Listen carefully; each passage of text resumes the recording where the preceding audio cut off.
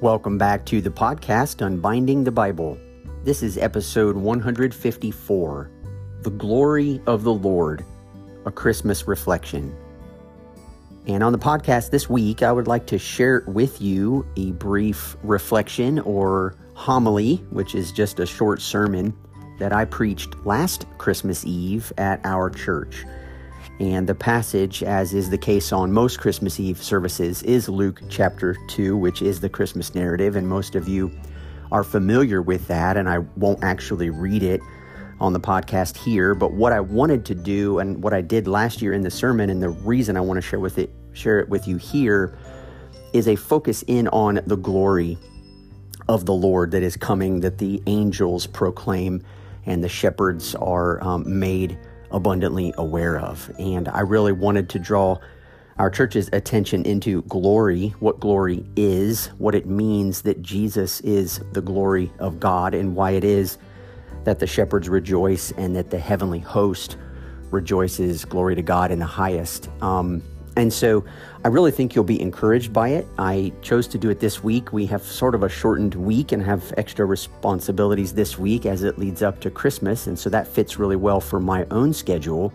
But I also realized that the way I framed this short reflection, I think ties in really well to why our following Jesus through the Sermon on the Mount is such a powerful reality. And hopefully once I share this reflection, I'll be able to reference it back in future episodes as we walk through the sermon. And so I just have a few pages of notes.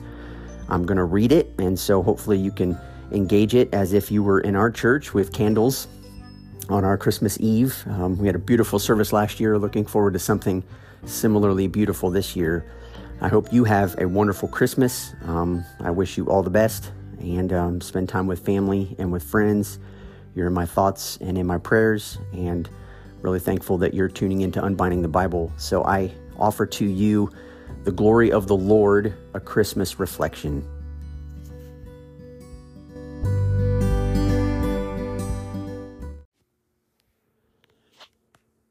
Throughout the Christian tradition, the term glory refers to anything good that is shown and made known. According to Thomas Aquinas, glory is simply goodness made manifest. Glory means any goodness that, when displayed, gains our notice and appreciation. We see this firsthand in Exodus 33 when Moses asks to see the Lord's glory. And the Lord responds by saying, "I will make all my goodness pass before you, and I will proclaim before you my name, the Lord. And I will be gracious to whom I will be gracious, and I will show mercy on whom I will show mercy." Exodus 33:19. The Lord's goodness, then, is inseparably tied to his being gracious and merciful toward people. In fact, all through Scripture, God's glory is attached to his goodness and his determination to do all it takes to dwell among his people. And yet the Lord's words to Moses in the very next verse of Exodus 33 put a bit of a dampener on things. He tells Moses that he will show him his glory, but you cannot see my face, for man shall not see me and live. In other words, at this stage in the Lord's revelation, his goodness is so good and so glorious that Moses wouldn't be able to take it all in. And so the Lord doesn't let Moses or anyone else see it. And it's right here in our inability to see the Lord's face that diminishes how much of his glory we can even experience. For if glory is goodness that we can see, and the Lord is explicitly hiding a part of himself from our sight, then we've not yet beheld his true glory. We've not yet seen his true goodness.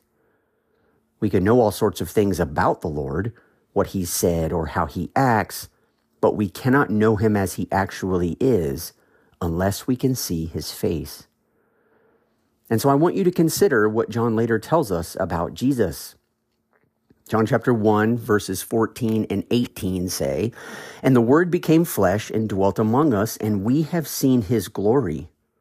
Glory as of the only Son from the Father, full of grace and truth.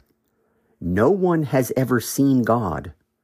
The only God who is at the Father's side, he has made him known." Remember, glory marks anything good that is shown and made known. Jesus' glory, then, according to John, is God's glory. To see Jesus is to see God. To know Jesus is to know God. To experience Jesus is to experience God. This is why Paul says to the Corinthians, "For God, who said, 'Let light shine out of darkness,' has shone in our hearts to give the light of the knowledge of the glory of God in the face of Jesus Christ." 2 Corinthians 4:6. In other words, Jesus has perfectly revealed to us all the knowledge of the glory of God. And yet when the shepherds experienced the glory of God in Luke chapter 2, we're told that they were filled with great fear. They were filled with fear because to be in the presence of pure goodness is unsettling. It's not something any of us are used to. To be staring right at glory, to come face to face with pure goodness and to experience it all around you can be a bit overwhelming. And yet the glory the shepherds experienced was merely to announce the birth of the one who would forever define goodness. We do need to notice, though, that this glory of the Lord was not something the shepherds witnessed off in the distance, separate and detached from them. No, Luke tells us that the Lord's glory shone around them.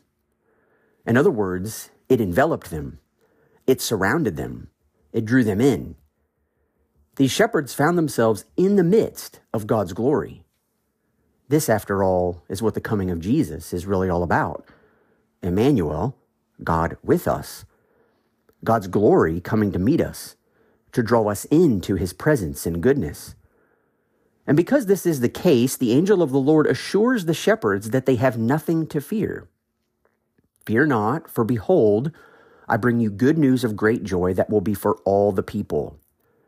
Good news, gospel, a message of joy for all the people. The one who is goodness in the flesh has just been born. God's glory, his goodness and determination to do all it takes to dwell among his people has been born into the world. God's glory is a person. And the good news of great joy will be found in how this person manifests his glory, what he will do to restore all that was lost in the fall, how far he will go to redeem for God people from every tribe and language and people and nation, what he will endure in order to draw us into communion with God. Thankfully, we're not left wondering, because Jesus himself tells us what his glory looks like and how it is that he will draw all people into communion with God. In John chapter 12, Jesus says, "The hour has come for the Son of Man to be glorified. And when I am lifted up from the earth, I will draw all people to myself." Jesus, of course, is here speaking of his death, of his being lifted up on the cross. And what he's saying is that there is no greater manifestation of goodness anywhere in the world than in God laying down his life for those he's come to save. There is no greater manifestation of goodness than the creator of life embracing death so that those caught in death's grip can live. There is no greater manifestation of goodness than the faithful one suffering so that the unfaithful can be restored. And Jesus says, when people see that, when they see that kind of goodness on display, when they see that glory, all people will be drawn to me. They'll be drawn to that kind of glory, that kind of goodness in a way that truly transforms them.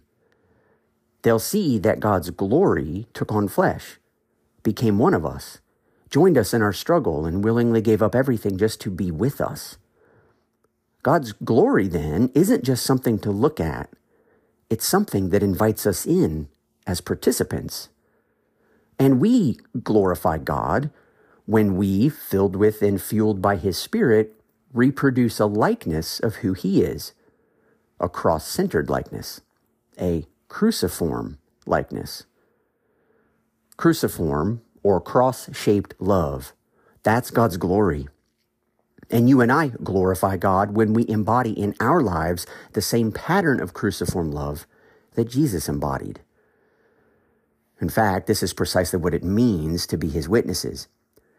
It means that the church testifies, i.e., bears witness, to the transforming power of Jesus' cruciform love for them by embodying Jesus' cruciform love for all people. We allow his cruciform love to wash over us, to envelop us, to draw us in, and to transform us so that we not only see cruciform love as goodness, but want to participate in that goodness ourselves. This is why Jesus has come. He's come to reveal the true face of God to the world. He's come to transform the world with his glory, his goodness, his cruciform love. And he's come to call a people who will stand in the midst of his glory and allow him to transform them by it. This is what you and I desperately need today. This is what our world desperately needs too. And it is the way in which we might faithfully join the multitude of the heavenly host, praising God and saying, "Glory to God in the highest, and on earth peace among those with whom he is pleased." Amen. And I would like to wish you the merriest of all Christmases this year. God bless you. Talk to you next week.